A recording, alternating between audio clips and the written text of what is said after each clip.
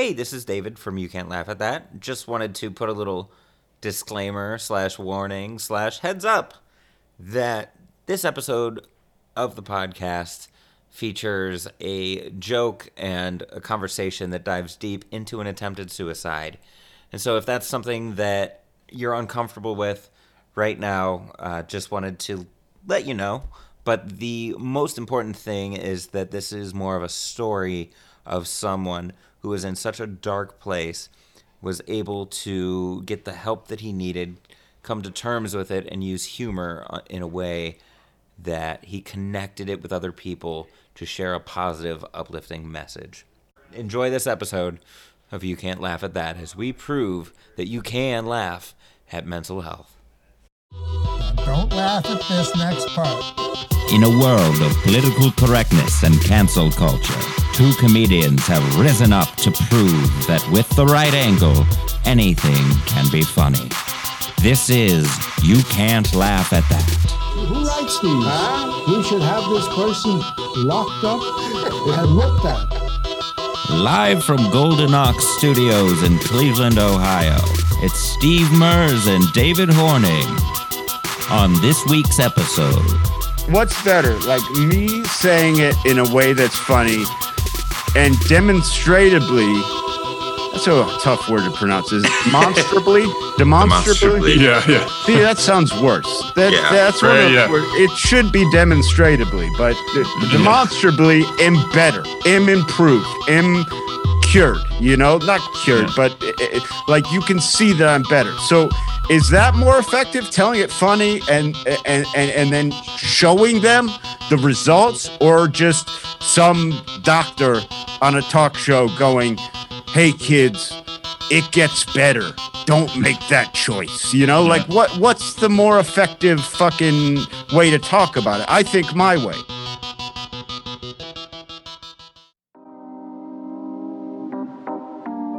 Hey, this is David from You Can't Laugh at That. Hey, if you enjoyed listening to this podcast, and if you found value in any of the episodes, or if you laughed even once, consider joining our Patreon at patreon.com/You Can't Laugh Pod. Now, these conversations we have with all these awesome comedians typically last about 2 hours, so there's so much footage we have to cut from every single episode, and we hate that we have to cut it, and we don't want it to disappear into the ether, which is why we edit it together into exclusive clips. Some episodes, they're 15 minutes, a half hour of extra footage. Other episodes, it's a little bit shorter. Either way, if you enjoy listening to You Can't Laugh at That, join our Patreon for exclusive access. And thanks for listening to our podcast and supporting comedy, because no matter how weird times get, remember that you can laugh at that. Welcome to You Can't Laugh at That, the podcast where we take topics you can't laugh at and we find ways to laugh at them in the never-ending quest to prove that anything can be funny. Joining Steve and I today, first of all, say hi, Steve. Hello. All right, good one. Joining us today is Brendan Eyre from Cleveland, Ohio, formerly of New York City, and he's been on Seth Meyers. You can catch him on Sirius XM if you listen to that. He's been at JFL, and you can listen to his podcast, The Rad Dude Cast, with You Can't Laugh at That alum Greg Stone and Anthony DeVito. Welcome to the podcast, Brendan. How's it going? Oh man, it's great. And Steve, I want to shoot straight with you. That was a good one, and I thought David said that a little facetiously. Yeah. The way you said hello, I enjoyed it. I thought that was a nice way of saying I enjoyed it immensely. Yeah. Well, see, I've heard it week in and week out. It's just like, work on the bit a little bit more, Steve. What? I'm just saying, I've heard that bit over and over again every week. No, what? What? I love what I'm getting from Steve right now. I love this interview. It's going to be a good one. First of all, let's just, I want to play the bit that you sent me. All right. Because I remember hearing that when you were at Hilarities and thinking, this is so fucking heavy, but it's so well done. Like, I laughed so hard. And it was interesting to watch the audience respond to it because I was there for a couple nights that weekend, watching because I mean I enjoyed watching you like working out material, and that's what I was doing when cases were a little bit further down. Is I would go for a weekend and like see how the headliner would progress the material through from Thursday night to Saturday. Oh, cool! And it was cool to watch the reaction every night and like how you kind of tweaked it. I was talking to Chad Daniels, and he saw me do that material and was when I first was a little nervous about doing it, and was like a big supporter of it because I haven't done it a ton. I kind of it was quite some time ago when I had some real mental health problems, and then it took me a while to really want to get into it on stage, and then COVID hit. So I really haven't done it a ton on stage. I've done it more talking to people on podcasts and that sort of stuff, but I haven't really done that whole chunk on stage. But Chad, I was like talking to Chad about being nervous about doing it on the road, where it's like, you know, road crowds can be a little less cerebral, I guess, you know, like, and he was like, dude, he's like, you got to remember, like, even if they're not laughing, if they're quiet, you're doing your job. Like, if they're listening, if they're quiet, it means they're interested. Like, they're being entertained. Like, that's okay. What happened was the blanket wrench, it stretched out, and so I was just hung on the floor with my toes, but I had tied the knot really good, you know? I couldn't go anywhere. And so I was standing there hung for a little bit, and then finally I just had to be like, Mom! Mom, I hung myself, but the blanket stretched right, tied the knot too good. And then she couldn't hear me, you know, so she goes, I'm on the phone! So then I had to be like, okay, just wherever you get a chance. So first of all, I apologize for the quality. I haven't had a chance with COVID and just kind of being kind of newly working on this mental health chunk. I haven't had a chance to get a good clip of some of this stuff, and it's still a work in progress. I don't really post like a lot of it. That was just a clip I had posted to TikTok, and it had to be edited down a little bit for time, I think. So if you didn't catch what was happening, because I think the beginning got cut off there, I hung myself. I think that was apparent, but if you didn't catch that, that's what happened. And you know, the bit is like, it's okay. First of all, like, for me, I'm not a teacher. I'm not a philosopher, you know, like for me, everything has to be funny first. Like I'm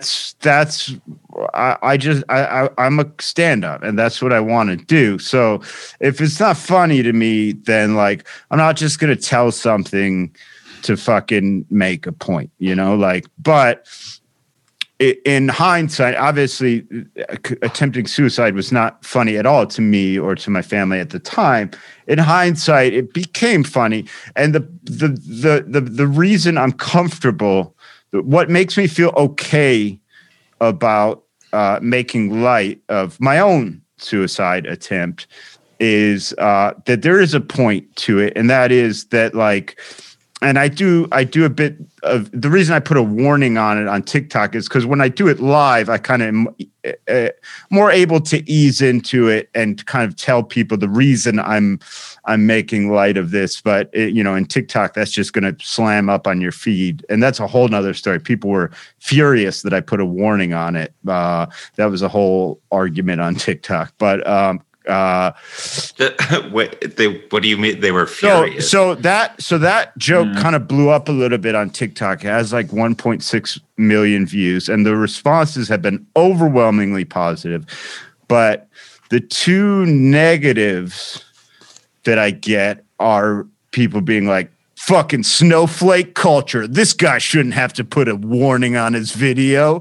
And it's like, dude, I don't have to put a warning on my video. Nobody made me put a warning. I put a warning on it in case there's some dude whose fucking brother hung himself yesterday and is on TikTok trying to watch some girls twerk and doesn't want to hear a hanging story. That's why I put a warning on it. Like, because I fucking wanted to. Like, so shut up, you know? Like, it's everything has to be like, look what cancel culture has made this dude do. And it's like, no, I chose to do that. Like, and I could have not chose to do it.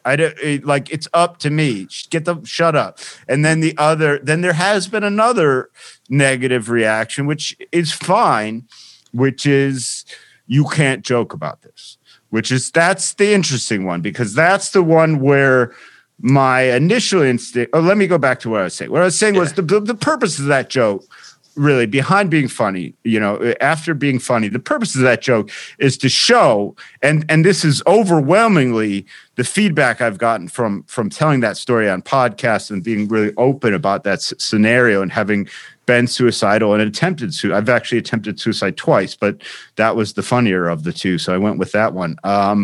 The feedback has overwhelmingly been, oh, thank you so much for sharing this and making me realize that it can get better. And that's the point of it. The point of it is Jesus Christ, I'm so happy that didn't work. Yeah. Because look at me now. I'm up on stage telling jokes. My life is good. So if you're in that spot, guess what? I know you feel hopeless. I know what it feels like. I've been there. It can change. It can change. It changed for me. Like, that's the point of it, right? Like, that's why I want to talk about that, because I want to show people, like, but I do get it. Like, my initial instinct when someone makes a comment, you can't fucking joke about that. You can't joke. That's not funny. And my brother died of suicide. You know, my initial instinct is to be like, fuck you, I can joke about whatever I want. You know, that's my initial instinct. But then I have to remember, like, why are they feeling that way? You know, they're feeling that way because obviously, like, this triggered something in them that hurts, you know, that, like, this brought up a painful memory or brought up something they fear could happen to them. Like, so, you know, I do understand that reaction, but, you know, in the few conversations I've had, I don't really respond to comments, but when someone will message me, like, I had someone very politely, like, message me and ask me to take that joke down, and was, like, super polite and was like, this is why, like, this is not a funny subject. People die from this, like, and was super polite, said he was a huge fan of my comedy. And I had a conversation with them, and we just basically agreed to disagree. And I was like, hey man, I get it. Like, I get it. I totally get it. That's why I put a warning on the TikTok version. If you saw me live, I would ease you into this. It's also something I'm working out, figuring out how to talk about. But here's the reason I'm talking about it, because I'm better. Because, like, look, I still suffer from mental illness. Like, I still, you know, I take medicine. I have to do all this shit and stuff. But, you know, I'm productive. I'm generally happy. I have a fiance. I have a kid. You know, like, my life is good. And, like, that was coming from a place in 2017 where I put a fucking blanket around my neck and hung myself because I literally, not because I wanted to die, I wanted to live desperately, but because I just wanted this horrific pain, mental pain, to end so badly that I thought there was no other way. And there was another way, you know, and that's the point of it. And so it's like, it's hard to argue with someone who just disagrees with that, you know, and I don't want to argue with them. I'm allowed to tell it, and I'm going to tell you why I'm telling it. But, like, I do get that side of it where you think that's a unbroachable subject. I just happen to disagree. Yeah. How do you approach that with somebody who says that? I mean, you said you had a conversation with them, you agreed to disagree, but, you know, do you just tell them what you told us? Yeah, I just said, hey man, I said, listen, I totally understand that, and I'm so sorry that brought up some really bad feelings for you, but I am sharing that story to show the world that you can get better. And I will also tell you that the response I've gotten from that joke, which was largely the biggest feedback I've gotten from, I shared that story on the Girls Gotta Eat podcast, which has a really huge listenership. And then that TikTok video kind of blew up a little bit. So that's where I've been getting feedback. And I told the guy, I was like, I gotta be honest, like the overwhelming majority of feedback has been thanking me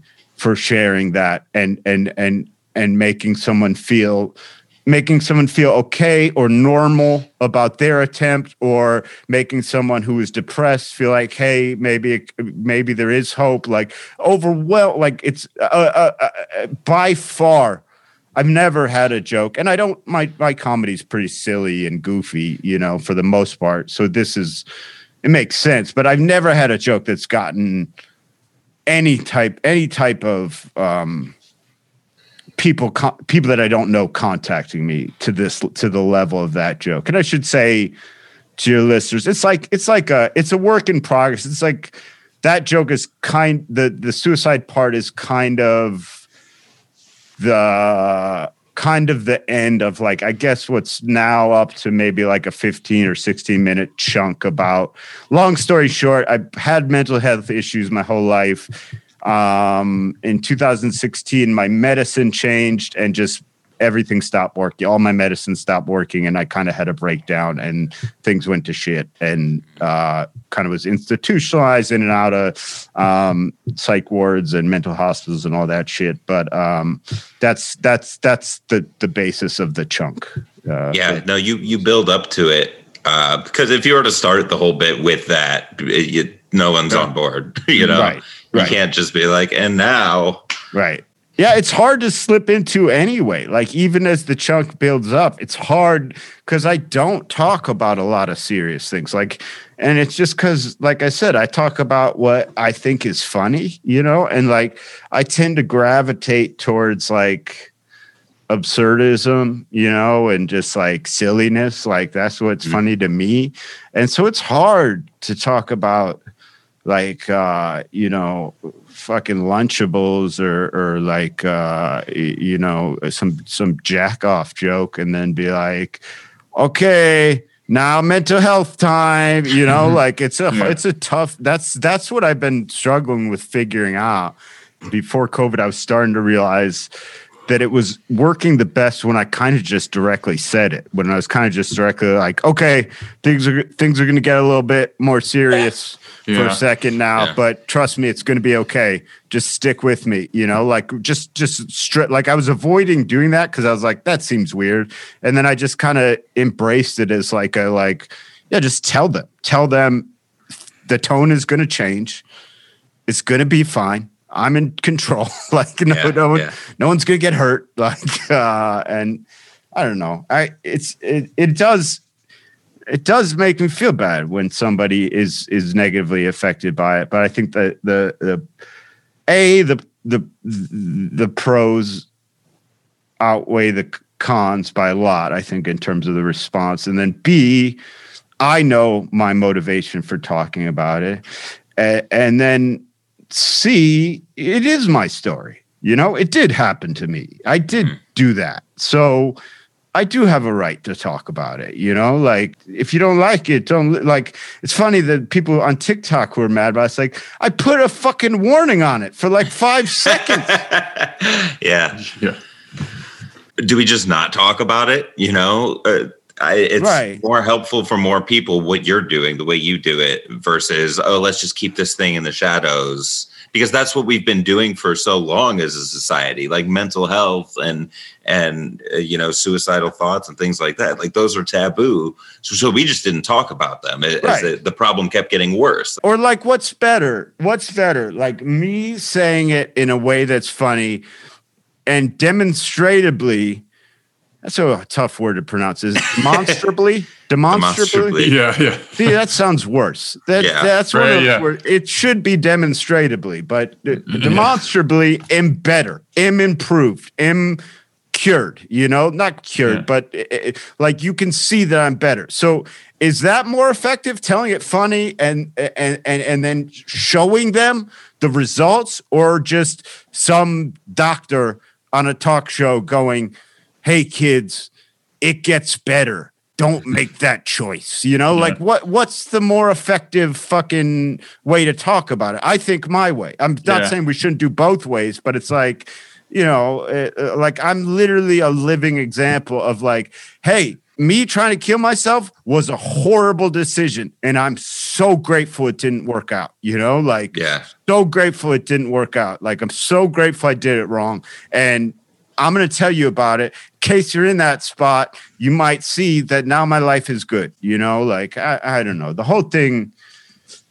I get a little frustrated with the people saying I can't do it, because it's like, you're missing the like, I don't know. I also have the whole country of, I sort of accidentally blew up on TikTok because I joined TikTok and realized I liked it because I was so sick. I was sick of social media and TikTok. I don't have to follow anyone. Like, your jokes get put in front of people that don't follow you, and then they can follow you. And it's just like, I just throw shit up there and go away. I don't have to like. And the whole country of Greece is furious with me for this joke. I have a joke about when I ran a marathon one time, and I have a joke about how the marathon got its name, and it's this the Greek messenger that ran from the Battle of Marathon to deliver the news of the battle, and then he immediately dropped dead. And basically the joke is just like, I don't even do the joke very often anymore, but the joke is kind of like how it's ironic that we honor this man by running the exact distance which killed him. You know what I mean? Like, just like kind of a slap. It goes on. It's not the best bit in the world. But anyway, the Greeks are fucking furious with inaccuracies in the joke. And I am just the public enemy number one in Greece. And I'm so close. Like, I'm trying to be nice about it, but I'm so close to being like, motherfuckers, this happened in 600 BC. It's a legend, if anything. This was written down before the Bible. No one agrees on even what this guy's name is, and you're telling me I'm dishonoring him and have the facts of the story wrong. And it's just like, yeah, right. Right next to their Greek Orthodox Jesus painting is the dude dead crumpled in a crumpled heap on the ground. Yeah. But that's the thing, though, is like you can't write jokes.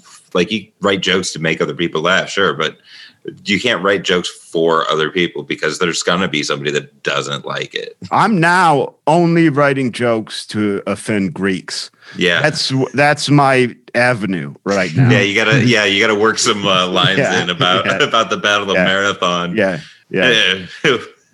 Nobody talks about the Battle of Thermopylae anymore. Yeah. Baklava, more like shitlava. Am I right? Right. Hey, how's that economy going over there? Yeah. We had to send you Tom Hanks to help. Yeah. Going back to what you were saying about your bit, I know you close the bit with that message, with like saying, I'm so happy that things are better now, and that it didn't work. And if I remember, I think one of the shows, maybe a couple of the shows, you got like an applause break at that point where people were like, yeah. So that's why I think live live is better, because just throwing that clip up out of context, you don't quite get what. Yeah, and it's interesting, man, because some of the comics who I've like, I've talked to guys who do like kind of more serious storytelling stuff, and I'm like, dude, I'm scared to kind of work on this stuff, because like I'm at the point where I work these clubs and I make a good living, but like I'm not a draw. I got to worry about coming back, like if I'm at the Wichita Looney Bin, I got to make sure I do well enough that I'm back next year. Like, I need that on my schedule, money wise, so it's like, I am scared to like veer from what I know is funny, you know, like the subjects I know is funny and the new jokes I know are funny, to be like, okay, I'm going to try 20 minutes on mental health. And like it's been really nice because like the guys who I know who kind of do more of that type of comedy have been like, what you're doing, you're underestimating crowds right now, because what you don't know is like what you're not taking into account. It doesn't fucking matter like what your station in life is, what part of the country you live in. Someone you know or in your family or you has been impacted by mental illness. You know, like you're underestimating that fact. And once I was told that enough times, I started just not being as afraid to do it. And I realized it's so true. It's like it doesn't really matter. People relate to it everywhere, kind of. Like it's not.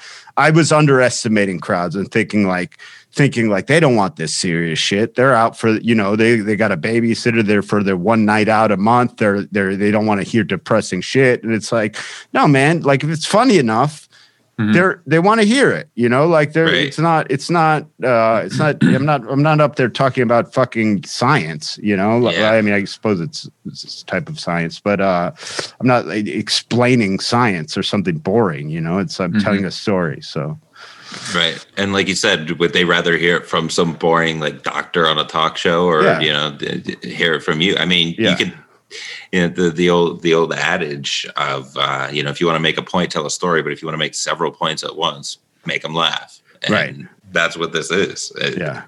You know, it does have that impact. Because when you laugh at something, like you remember that more than if somebody were to tell you, hey, you'll get through this. Just, you know, it gets better. Yeah.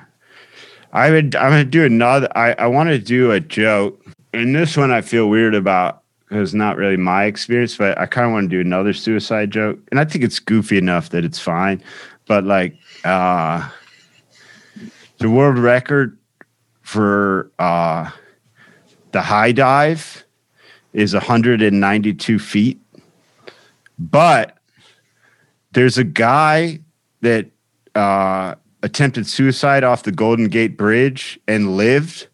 And I feel like 225 feet is 225 feet. Like it shouldn't matter what you're going for. You know what I mean? Like that guy deserves the world record, if you ask me. But so I'm going to do a bit on that. That was the bit. So that's all I have so far. But yeah, the form doesn't matter. He's still.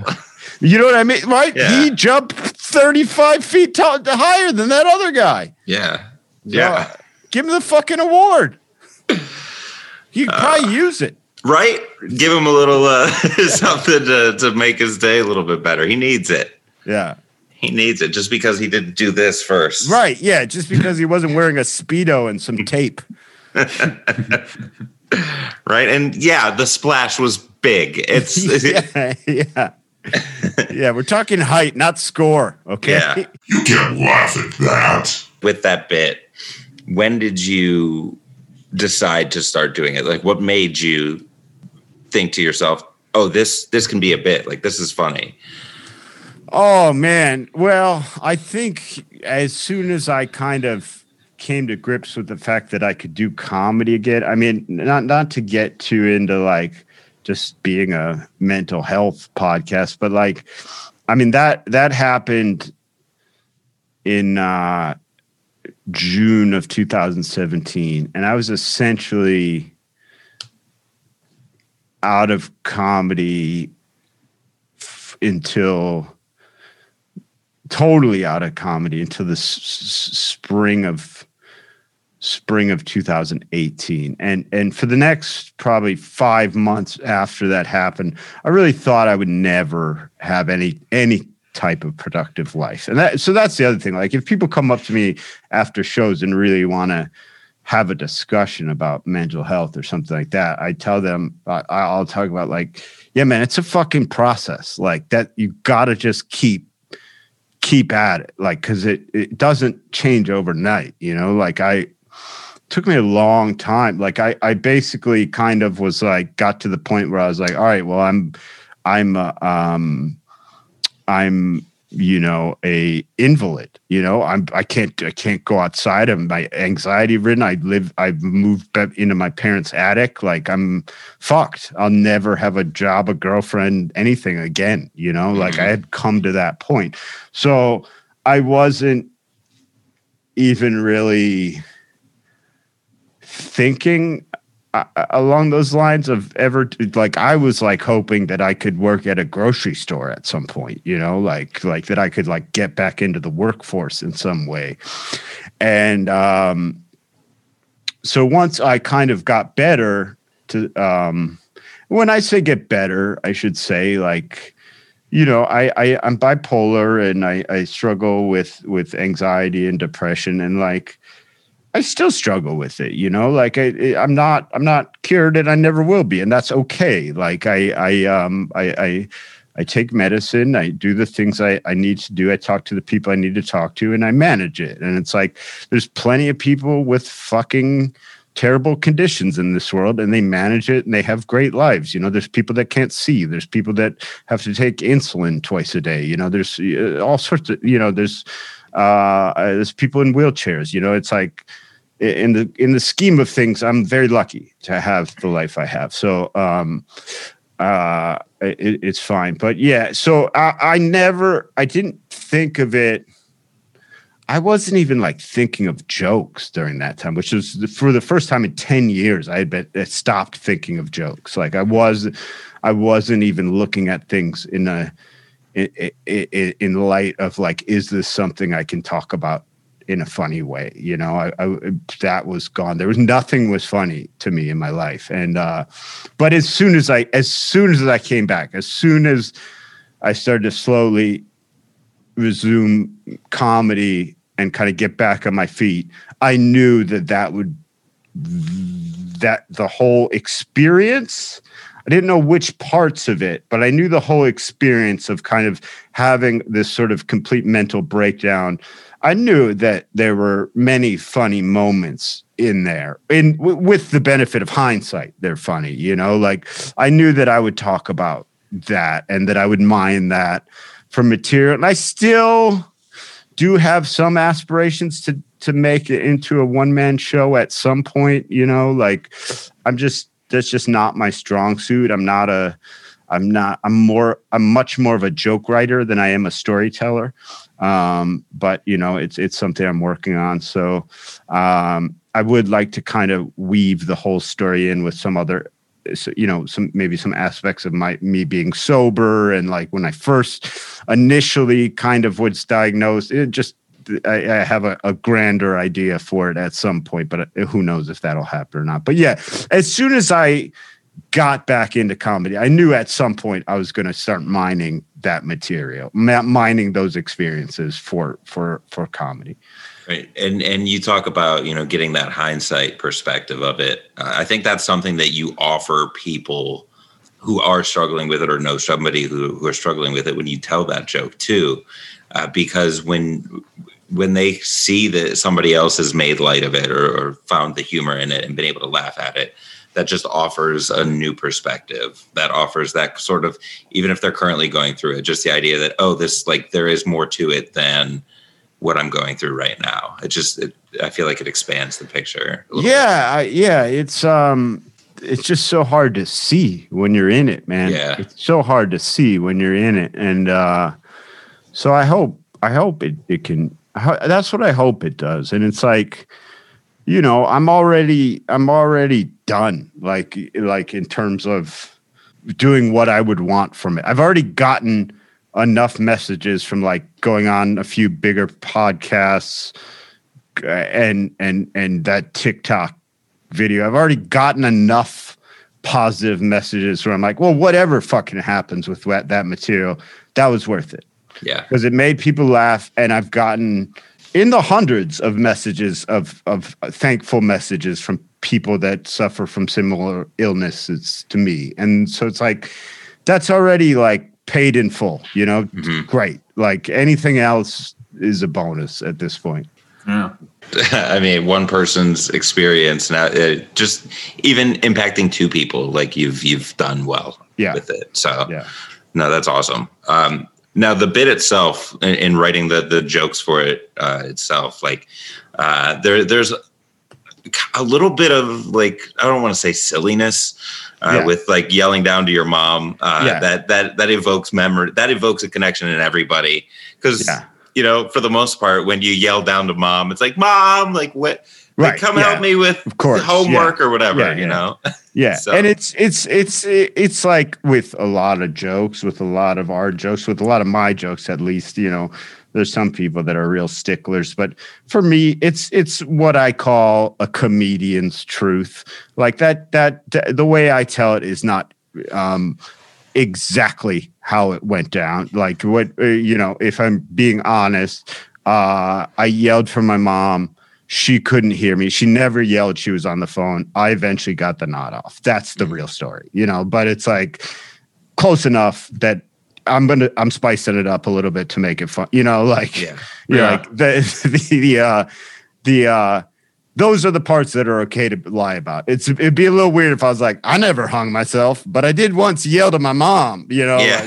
Like, but adding her yelling, she's on the phone is like, I'm fine with juicing that up a little bit, you know, like because that's just funny. But I mean, that did happen. I yelled for my fucking mom because I was like, Jesus Christ, I just tried to kill myself and it didn't work, you know, and I'm stuck on the floor. Yeah. But yeah, you know who doesn't like that joke? My mom. I'm sure. And it did not really occur to me.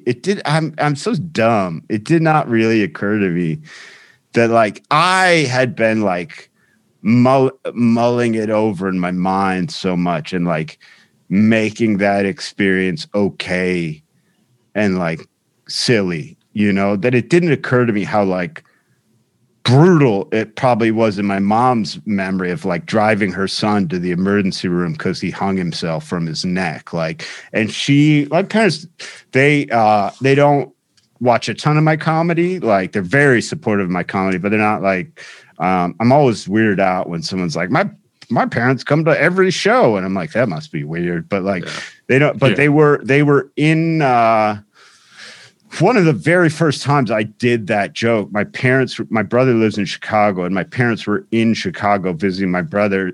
And I was doing a one-nighter on my way out to some other club. And I did that material. My mom was crying and I was like, fuck, dude, I would have still done it, but I would have talked to her ahead of time. Cause like, it didn't occur to me like, oh, this is something that's been on my mind. Like thought through, like made silly, all that. To her, it's just this fresh, wounded memory of like her son trying to kill himself, you know, like it's not funny. But, you know, also, you know, she needs to grow up a little bit. Okay. If you're going to come out to the comedy club, get ready to laugh, lady. Yeah. Right. This doesn't get a disclaimer. Yeah. It's like I built to the bit.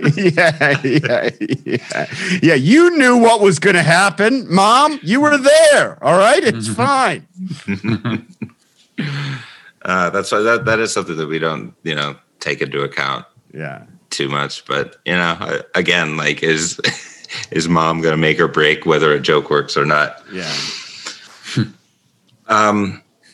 So in other cases, like how has being able to laugh kind of helped you?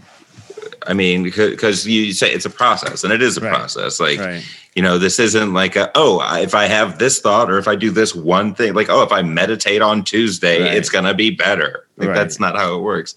So is there like a way that you find the humor in things when you start to feel like, oh, just like, man, like I said, like I honestly thought I'd be lucky if I could get into a state of health where I could do any job, like any job, any fucking job in the world. Like I really thought I was permanently disabled. I basically had this crippling anxiety that went along with my depression that I just couldn't leave the house without kind of being in a panic attack. So, So there's this amazing joy in being able to come back to this profession that is such a fucking lucky profession to have. To tell jokes for a living, it's like stupid. It's a stupid job, like it's not even a job, and it's great. Like, so there's this joy every day of being like, God damn it, like I made it back to this, like, and I recorded an album when I came back. That album has basically been paying me all through COVID, which has been amazing. And it's like just all these things that are like the distance I've come from where I was mentally, like thinking in terms of thinking what I would be able to do is just so... Man, it's unbelievable to me. And so, yeah, there's this, man, you feel free because it's like, I don't give a shit if this joke bombs. I thought I was never going to be able to leave my parents' attic. Like, I don't give a fuck if I don't get a Comedy Central half hour. Suck my dick, I hung myself, you idiots. Like, what are you going to do to me? Like, I don't, it's freeing. It's so freeing, man. Because it's like, it put everything into perspective of like, oh, geez, like things are good, like, I don't need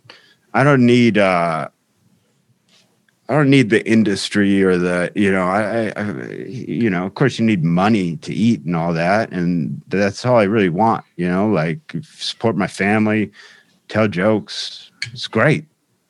Yeah. Right. And like you were saying, I mean, you don't have to be in a big market. You can just with the internet, I mean, you can put your album on dozens of platforms and people pay money for it. Also, very good album. It's a lot of fun to listen to. Oh, thanks, man. I appreciate it. Yeah, Desiree. For those of you listening, definitely check that out. It's on Spotify and iTunes and everywhere you can get albums. Amazon, I'm sure. I'll just give you one if you want to. Call me. You can't laugh at that. You Can't Laugh at That is brought to you by Water Cooler Comedy. Now, for too long, we've been asking the question, should work be focused on work or fun? But Mark Twain once said that work and play are two words used to describe the same thing under different circumstances. So my point is that we're asking the wrong question. Instead of asking, should work be work or fun, the question should be, how can we make work fun? Whether it's a keynote speech, a half-day workshop, a 90-day consulting program, a customized corporate comedy experience for you and your team as you try to figure out how to reboard, how to get back to work after working virtually for a year. Why humor in the workplace? Well, studies have shown that humor builds resilience. It allows us to adapt to problems more quickly, more creatively, and more It allows us to adapt to problems more quickly, more creatively, and more collaboratively. It allows us to adapt to not being able to say collaboratively correctly. Because not only does laughter make us feel better, it makes us work better too. So why not make work the time and place to laugh? Check out watercoolercomedy.org.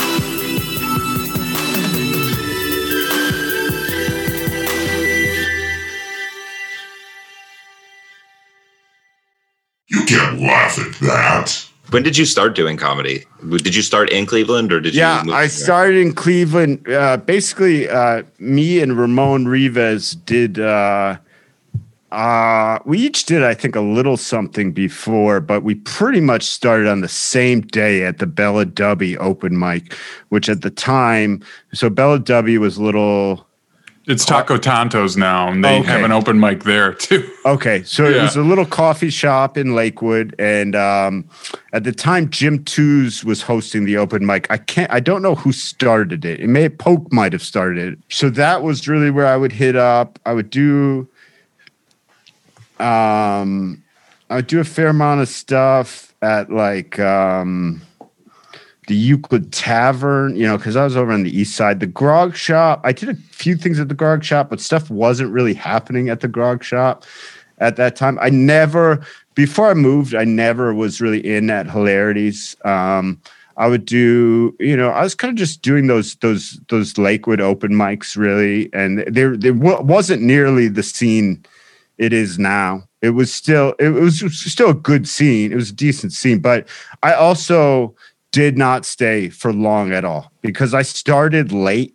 I was not too late. I don't have a problem with it, but I was almost 28 when I started, and so I very quickly was like, okay, I'm bad. I know I'm bad because I'm new. I know I'm bad, but I think I'm really good for being bad. I think I'm really good for how bad you're supposed to be at this point.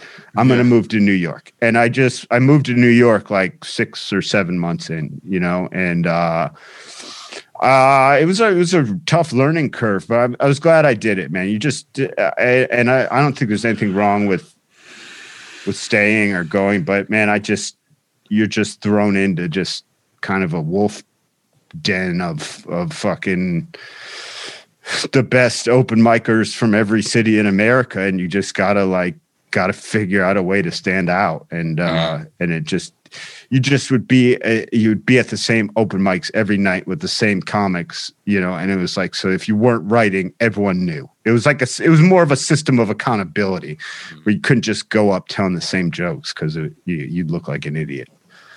Now, does that hamper the ability to work out one specific bit, do you think? Yeah, I mean, a little bit. It's a tough system. Until you start getting booked on actual shows there, it is kind of hard because that first year, and it's changed a little bit now. Most of the people coming now are kind of coming, they sort of already know a lot of people. When I was coming, it was everyone coming didn't know anyone, and you kind of had to build your way up. And so before you were getting booked on shows, it was kind of hard because it was there's all this pressure to do new all the time, but at the same time you couldn't perfect a bit, but it worked out. It works out. Yeah, I did sketch when I lived out there. I didn't start doing stand-up until I moved back to Cleveland, and it was a few years. But, that was a if you were doing improv, you had to get up and you had to at least rehearse every day because you could tell, and I use that to kind of motivate me too now, even though I'm in Cleveland. It's if I'm not writing or if I'm not at least going back through old bits or working on some level, somebody else is going to pass me. And that's that, you got to you can maintain that mentality even if you're not in one of the big cities. Yeah. Yeah. Well, that was kind of my thinking moving is okay, I've established these habits. I know how I work. I know what I need to do to work. Time to go fucking live where I want to live, which is not New York City. Yeah. Would you say, to an extent, that comedy is therapy for you? I know that's a kind of a cliche, No, I know. Stand-up is my therapy, but no, levels I don't think I would. I don't think no, I wouldn't. I think what it is a little bit of it's less therapy, it's less working stuff out and more just validate. It's more validating, that feeling of going up there and doing well and being I gave these people what they came here wanting. They're laughing at me. They're telling me I'm okay. This is nice. This is a nice feel. It's more just it's more like getting into a hot tub. It's a pleasure. To me, it's just a pleasurable, good, validating, nice feeling. More than I guess that yes, that's a type of therapy. Now that I talked it out, yeah. And that's what's helped me. I mean, I haven't gone through what you've gone through with mental health, but I mean, everybody has anxiety, and I used to suppress it. But now, if I have an anxiety attack, like I try to get on stage as soon as possible, and then like have a couple things, because I like to manifest. I like to like bring my thoughts out, because when you're going through something like that, you're not thinking clearly. Right. You're the thoughts that go through your head are pretty absurd. You wouldn't think those things if you were just having a regular day. And so I tend to riff on those on stage, and like getting laughs about those kind of creates that connection that like I'm not the only one that has had those thoughts or that has experienced that. Yeah. But I think, when people say that stand-up is therapy, it's like, it's not therapy. Actual therapy is therapy. It's that like short-term good feeling, the endorphins and things like that. Yeah. But actually go. Yeah. Hey man, you got to go to therapy. There's always those guys that say that. No, stand-up's therapy. It's like, dude, you're crazy. Yeah. I've seen you. I've seen your behavior. Stand-up is not therapy. Also, it's not drug rehabilitation. So you've got to get on both those trains. Right. Yeah. Right. It's like you can have the positive thoughts, but you got to like do the action. Like you got to do something to go with it. Otherwise, you're just it's just a waste. Yeah. It's always funny to me, man. Like people with fucking people are so like, and I'm fine, man. Anything that gets people talking about stuff, I'm okay with it. But people are so willing to like try and cure you. When like, first of all, I'm already doing really well. Like I've got my situation controlled nicely, and like things are going well. But like the things people will say after show, like, "Oh, have you ever tried jogging?" And it's like, dude, I got fucking electroconvulsive therapy. They shocked my brain 17 times. But yeah, you're right. I never thought of going for a run in the park. Yeah, I'm so glad you brought it up. Like, it's like, I wish I'd have known that before I paid all the money. Yeah. I wish I would have taken that into consideration. It's like, yes, I've tried fucking exercise, you idiot.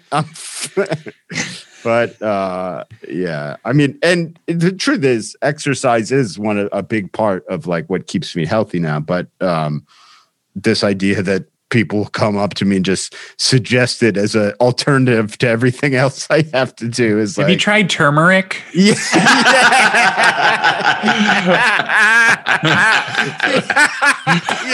Yeah. Apple cider vinegar, a shot a day can really do wonders. Yeah, exactly. That's exactly the kind of shit. And you're like, man, they electrocuted my brain, you dickhead. I've tried everything. Trust me. That wasn't the first option. Yeah. Trust me. I didn't jump straight to that. I feel a little sad. Let me go 100% One Flew Over the Cuckoo's Nest. Yeah, that's what other people's perception of it too. That is like ripe for material. I mean, there's so much that I'm sure that people have come up to you and suggested. Like, yeah, it's interesting. We've been talking a while, but like, yeah, because I also am like, I don't know if I was doing it that week at Hilarious, but I also am like want to talk about the electroshock therapy, because that's a thing that has a really bad rap. It's like statistically a very effective treatment, and it just is considered barbaric, and it's not. It's not barbaric the way they do it now, and it's a very effective treatment, but it's just really weird, because anyone you tell it to is like, they don't do that anymore, and you're like, well, they did it to me, so then I went to a real weird hospital. Yeah. I got pranked pretty bad then. like between the two of us, I think I know if they still do it. But I think they probably imagine it like Clockwork Orange or something. Oh, exactly. No, they imagine it exactly like One Flew Over the Cuckoo's Nest, like biting a leather strap, like whole body convulsing. And it's like, no, they put you under, and it's effective. It's very effective. But I'm a little bit hesitant to talk about it because it didn't work for me. And so I don't want to like give it a bad rap because I saw people in the mental hospital like just cured, just fucking lives changed from it. So I don't want to like give it a bad rap because it didn't exactly work for me. But yeah, it's a weird thing, man. Yeah, but that's one of those things where like not everything is going to work for everybody. Right. You know, when comics give advice on this show, you know, that's what worked for you or what didn't work for you. And it might work great for somebody else. So it's like, you know, it's not really giving it a bad rap. It's yeah. I mean, it worked for Goldman, his bit about that, which the Great Depression. Right. I don't want to say he like made it okay, but he really did. Like that whole album just around that experience that he had with depression was really well done. I don't know what your thoughts are on it. Well, I love Gary, and Gary I think is one of the greats. I deliberately will not listen to that album because I'm working on so much similar stuff. I don't want to pollute my brain with possible ideas that then might leak in later into my ideas. Do you know what I mean? Like I'm a little weird about that, where I'm like, okay, if I know somebody's doing the same subject matter as me, I don't want to hear it because I don't want any chance of it influencing the way it's like, okay, I know I'm not going to just outright steal it. That's not the kind of comic I am, but I don't want it to leak in or influence the perspective. Yes. Unique. Yeah. Exactly. Yeah. Like I want to make sure I maintain my view on it. And Gary's so good that I'm like, I also don't want to get, because I get in my own head about stuff. I don't want to watch it and be like, well, I can't do that. You know, like I can't, my shit's not going to be that. So why am I even fucking talking about, you know, where it's like, no, there's no, we each had our own experience, you know? Yeah. And Gary's great. And I watch it someday, you know, I just, avoid it for now. It's the same reason why I don't really watch any, not the same reason, similar reason I don't watch any Hedberg, because Hedberg's my favorite ever. But I will lapse into his cadence. I will do it. And if I watch it, I'll do it. And so I just don't watch it because I know that I can be spongy, and I can, like, there's this kid in St. Louis, very funny, hosted for me at the St. Louis Funny Bone. Really funny dude. Dark one-liners. Had a rough time of it because a dark one-liner guy shouldn't host. But you have to you have to start somewhere, you know, it just great one-liners. And he came up to me, he was like, dude, he was like, I don't know what to do. I'd like your opinion on this. There's comics around saying I sound like Jeselnik. I don't know what you think, and I don't know what I should do about it. I was like, well, okay, first of all, you do. Second of all, do you watch a lot of Jeselnik? And he was like, yeah, he's my favorite. I was like, yeah, well, stop. And it's fine. Like, you're not stealing his jokes. You're just slipping into his cadence. Almost everyone does that in their first year or two. And so, I mean, I remember there was a time when I would hear tons of Attels. I would hear tons of Birbiglias, you know, Pete Holmes. It would happen to a lot. Guys would do a Pete Holmes cadence. Trying to think who else you hear a lot. I don't know. But yeah, it's like, I was like telling him, like, yeah, dude, you're not stealing jokes. It's fine. Just stop listening to them. It'll go away and you'll talk in your own voice. Yeah. Yeah. It's crazy how that stuff just kind of leaks into it, into what we do. Hear a lot of Hannibal Buress too. Right. Yes. Yes. A lot of, yes, that was big. That was really big for a while. A lot of Hannibal. And like, that's the thing. It's like people act like it's this horrible thing. It's like, no, just stop listening to them. It's like, how do you think a musician learns? They listen to other musicians, then try and sound like it. Like, it's not, right. Not I've never heard of music before. Yeah, exactly. It's not true. It's not a fucking crazy thing to have happening. Just don't steal jokes and stop listening to that person. Like, you'll be fine. Too soon. There's any number of ways to find the humor in this situation. You know, the old tragedy plus time equals comedy kind of that trope. Yeah, but it is true. You know, there are some people who right away are like, "Oh, I gotta get on stage, or I gotta find what's funny here." Yeah, those are sociopaths. Right. I consider myself one of them. It's hard for me to process other people's like depression, because right now, you know, seasonal depression is a thing, and you know, every once in a while, my girlfriend will you know say I'm feeling depressed, and like my brain is like, oh, there's a joke here, but then I don't do it. I've learned not to. Right.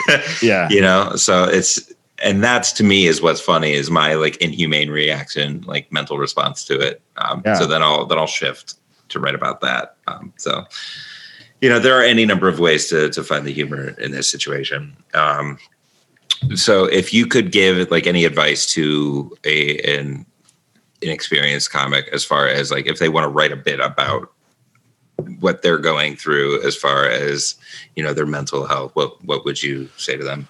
Oh man, I honestly, I don't know that I'm that qualified to give you any advice on that. I would say literally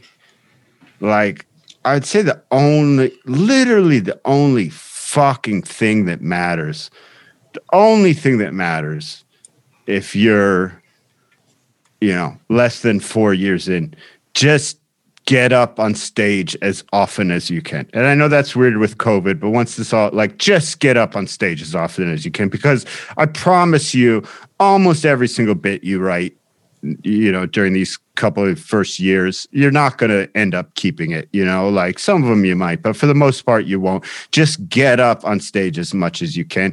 And I wouldn't worry about trying to direct your writing towards like, oh, I want to write about X, I want to write about Y. I would worry about letting what you think is funny direct what you write. I thought this was funny. Okay, write a joke about that. Don't set out to write a joke.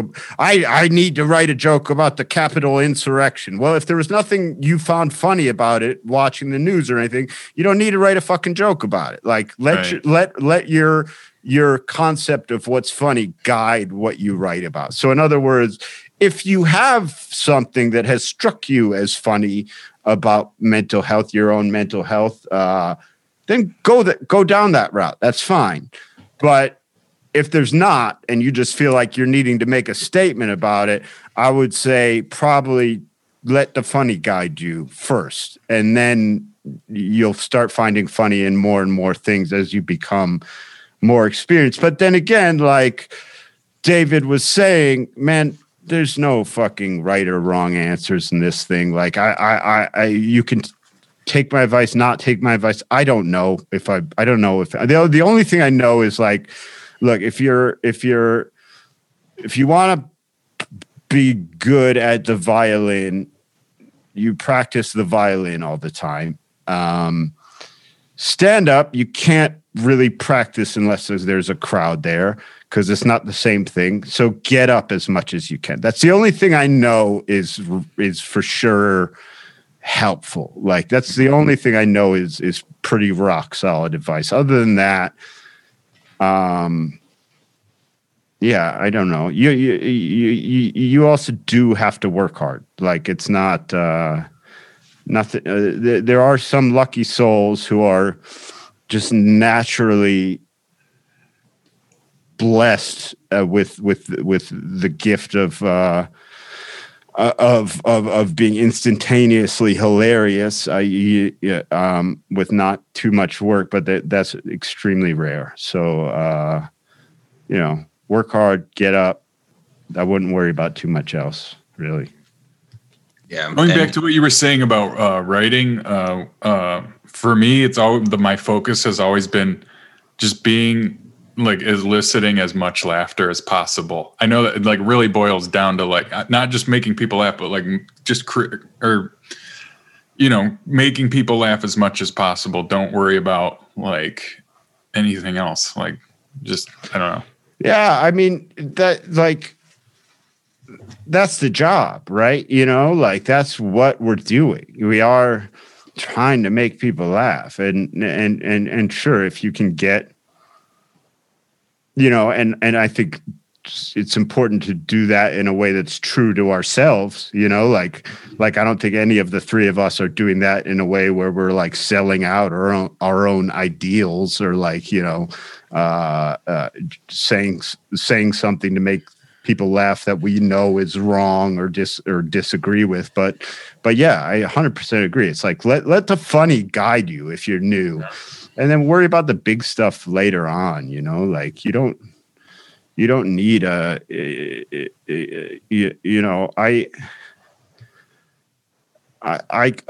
got on television the first time with a joke about jacking off, a joke about what the fuck was that? Where did I open? A joke about trimming my pubes. A joke about a guy pronouncing radiator wrong. And that might have been it. Those might have been the three jokes that got me on TV for the first time. So it doesn't fucking matter what you're talking about. Like, just make it funny, like it doesn't, don't feel like you've got to tackle big subjects right off the bat because they are harder. They are harder to make funny. Like that's definitely a fact. They're not because you're going in a hole. You're going in with the deck stacked against you a little bit because the audience is going to be a little touchy about what you're talking about if you're taking on a deep subject. So if you're just starting out, man, just like Steve said, just worry about laughs, man. Yeah, sure, you can figure out calculus, but it's way easier if you've got algebra under your belt first. Yeah, that's like when it's kind of like I coach soccer when I used to coach kids, and like I would get so mad because the United States we never produce any pure goal scorers, and it's because in other countries they don't give a fuck about the kids passing, and I'd get so mad the parents would be like, "Pass the ball, Timmy," and it's like I literally told them if they don't want to pass, don't pass because. Dribble through the whole fucking team. I don't care. Like you're 8 years old. That's how you're going to get good. You can learn to pass when you're 14. It's real easy. Like for now, learn how to dribble through a guy and score a goal, and I don't think that analogy really measured up, but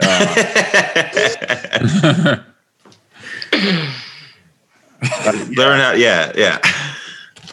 But yeah, I wouldn't get caught up in your subject matter too early is what I'm saying. And I wouldn't let people, I guess I wouldn't let, like, look, don't do some shit that's been done a million times, but I also wouldn't let people get in your head too much about any one particular subject being hack. You know what I mean? It's like, yeah, look, don't do a fucking airline food joke that's not some new crazy take, but if someone's telling you like, hey, don't do that dirty stuff or don't do this, it's like, dude, just learn how to get a laugh and then go from there. Like, don't let people tell you what to do and not to do, really. Right. Hack is more if you don't get better. Like, if you don't, if you start by telling jokey jokes, but right. If you're still telling the same jokey jokes 5 years later, it's like, and like, Yeah, and I mean, yes, the same one's not great, but if you're still telling jokey jokes, but they're better jokey jokes, and they're because I love jokes, man. I'm more of a joke writer than I am a kind of a stand-up. And I'm not a one-liner guy, really. I have a few, but like my favorite guys are one-liner guys. Like I love that shit, but just make sure you're getting better. Now, do you start with a joke and then build the bit around that? Or, I mean, I'm sure it's different depending on the subject. I normally start with premise. I start with an idea that I think is funny. So I don't usually start with like a punchline. Like I usually start with like, I wish I had my notebook. I don't have my notebook here. But like I'll start with something that I noticed that was funny and kind of just write on that. And like so here's a note I have in my phone, and I forgot about this, but like, so my girl had all these like parenting books, like when we were getting ready for the baby, but like I'd read them, and then you read the back, and it's like Dr. Lawrence Feinberg is a PhD from Yale and so, and he has 2 children, Maxwell, age 7, and Isla, age 5. And it's like, wait, hold on, man. Like, they're not even fucking done, and you're writing a book? Like, that's you don't write a cookbook while the cake's still in the oven. Like, tell me. Like, I want to read a book by a parent of an astronaut. You know what I mean? Like, and like, so I start from there. Like, just things that I notice, and I'm like, that's weird. That's not. That's funny. Like, I think maybe, and then I'll write that down, and I'll kind of try and write out a joke from there. And sometimes it works, and sometimes it doesn't work. Or other times, I just will take that, like if I'm feeling loose and I'm going to do a bar gig or some shit, I'll just take that idea up on the stage and talk that out. And there was one more thing that I wanted to talk about, just kind of like the other things that are funny about mental health. We kind of talked a little bit about other people's perception of it and like their response to it. I always like to kind of look at it from an outsider of society, like how people treat mental health. Like, so it's a new development. Like we're learning so much more about the brain now that we're learning all these new things, and it was kind of stigmatized. And there's the joke, or I think it was Goldman. But the antidepressants back in the day were like, walk it off and, just go outside and, you'll be fine. And so, there's a lot of material there. I don't know if you have anything kind of about that, about like other people's. Well, I had some thoughts that I've never really gotten anywhere with them. But like I have some writing about that, about how like this, like at least this is a great time to be mentally ill. Because like as someone who's anxious and who's like depressed and anxious, like 70 years ago, I would be just a sad coward. Like they at least there's like better words now, like at least it is a sickness, and but like, I don't have too much along those lines. I don't know. I just, I was doing a thing, and I try and stay away from stuff that doesn't really, I don't do a lot of topical stuff, but I was, when things eased up a little bit, I was doing a thing that was getting some good laughs about how being someone who's lived with depression their whole life, depression and anxiety their whole life, like during a pandemic, and how I'm like I'm the one-eyed man in the land of the blind, like it's like I've been afraid to go to the grocery store for 20 years. Like I was built for this shit. I haven't gone outside since fucking 2004. I don't know what you guys are complaining about. Yes, but that I don't know. But I do have to go because it's my shift with the baby. I gotta take the baby. Yeah. All right. I just look at it. She doesn't do a lot yet. I just look at her. Yeah, that's important. That's an important. Was that in the parenting book? Yeah, my fiance. You might notice I interchangeably call her my girlfriend, my wife, and my fiance because I just consider us married. Because I feel like having a kid is the same. Yeah. But anyway, she gets mad at me because I do a lot of I do a lot of like experiments with the kid, like to see, like I've got a regiment going. I'm trying to get it walking, and because I don't know, maybe it's just because people don't try. You know what I mean? Maybe people have never tried to get kids walking. So I've got her up walking. It requires quite a bit of aid for me. I briefly put her head in the freezer while I was getting some ice out because as I said to my girl, I go, she's never felt that cold before. That's got to be interesting. I was just for a millisecond because my girlfriend got so mad. I go, it's for a millisecond. That's interesting for her. That's new. And she goes, you can't put a baby's head in the freezer. I go, yes, you can. She loved it. It's going to be her first word, cold. Well, she's banned because she really likes hardcore rap music, the baby. Honestly does. Like, won't go to sleep, and then I'll put on the rap that I like, and she goes right to sleep.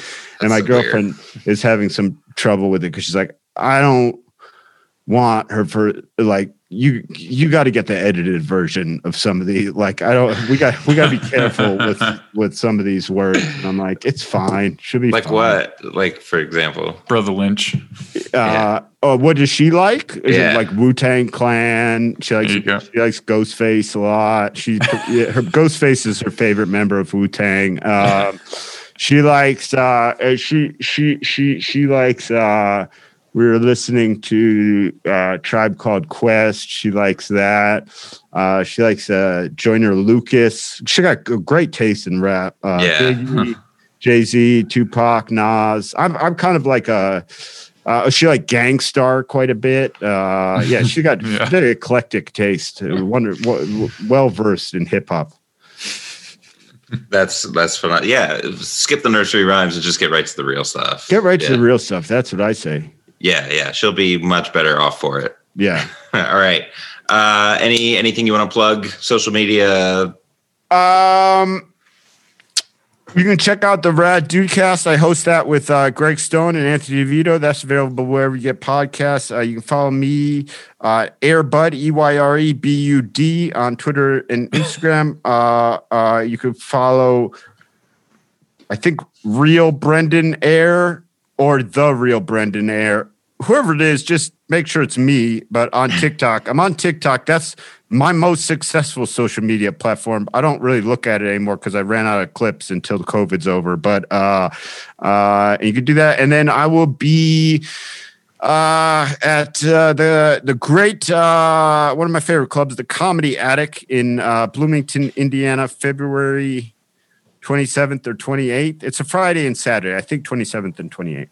Ooh, I think this will be coming out right before that, too. Oh, perfect. And thank you guys so much for having me. Oh, absolutely. Thanks for being on, man. It was very insightful. Hold on. Can I ask you a question? Sure. Do you think it was boring? Do you think it was good enough? Dude, I was engaged the whole time. Yeah. All right, because I'll do it again. I'll fucking do it again. Yeah. We'll set you up with something else. Yeah, when you finish the bit, it'll actually be kind of cool to come back and kind of look at it. No, I'm saying I'll do this exact episode again right now. If it wasn't good enough. Word for word? Yeah, we'll do a read. No, not word for word. We got to change it. We got to spice this thing up. Jeremy, how was it? It was great. Not enough act outs, but yeah. Fuck me. I right. I got more crowd work. I could have humped my Muhammad Ali poster behind me. Right. Yeah. We were wondering when that was going to happen. It was like Chekhov's gun. It was like, oh, you got to the poster. Have you played Fish Scale for your daughter yet? What's that? Yes. I have actually, but now my wife's cracking down. Yeah.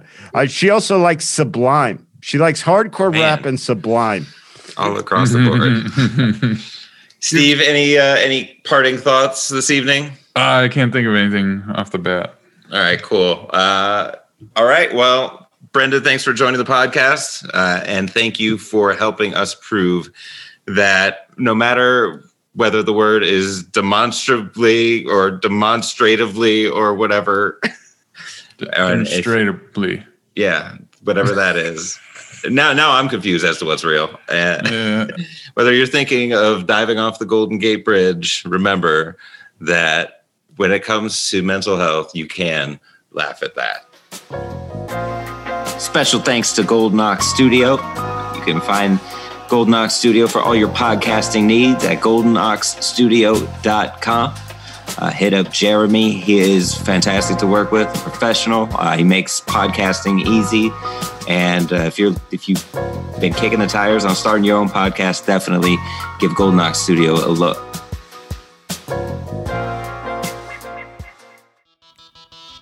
If you'd like to weigh in on today's topic, follow us on Twitter at YouCan'tLaughPod, or like us on Facebook at You Can't Laugh at That, and tell us how you did laugh at today's topic or how you didn't. This is all about the conversation, is what I'm saying.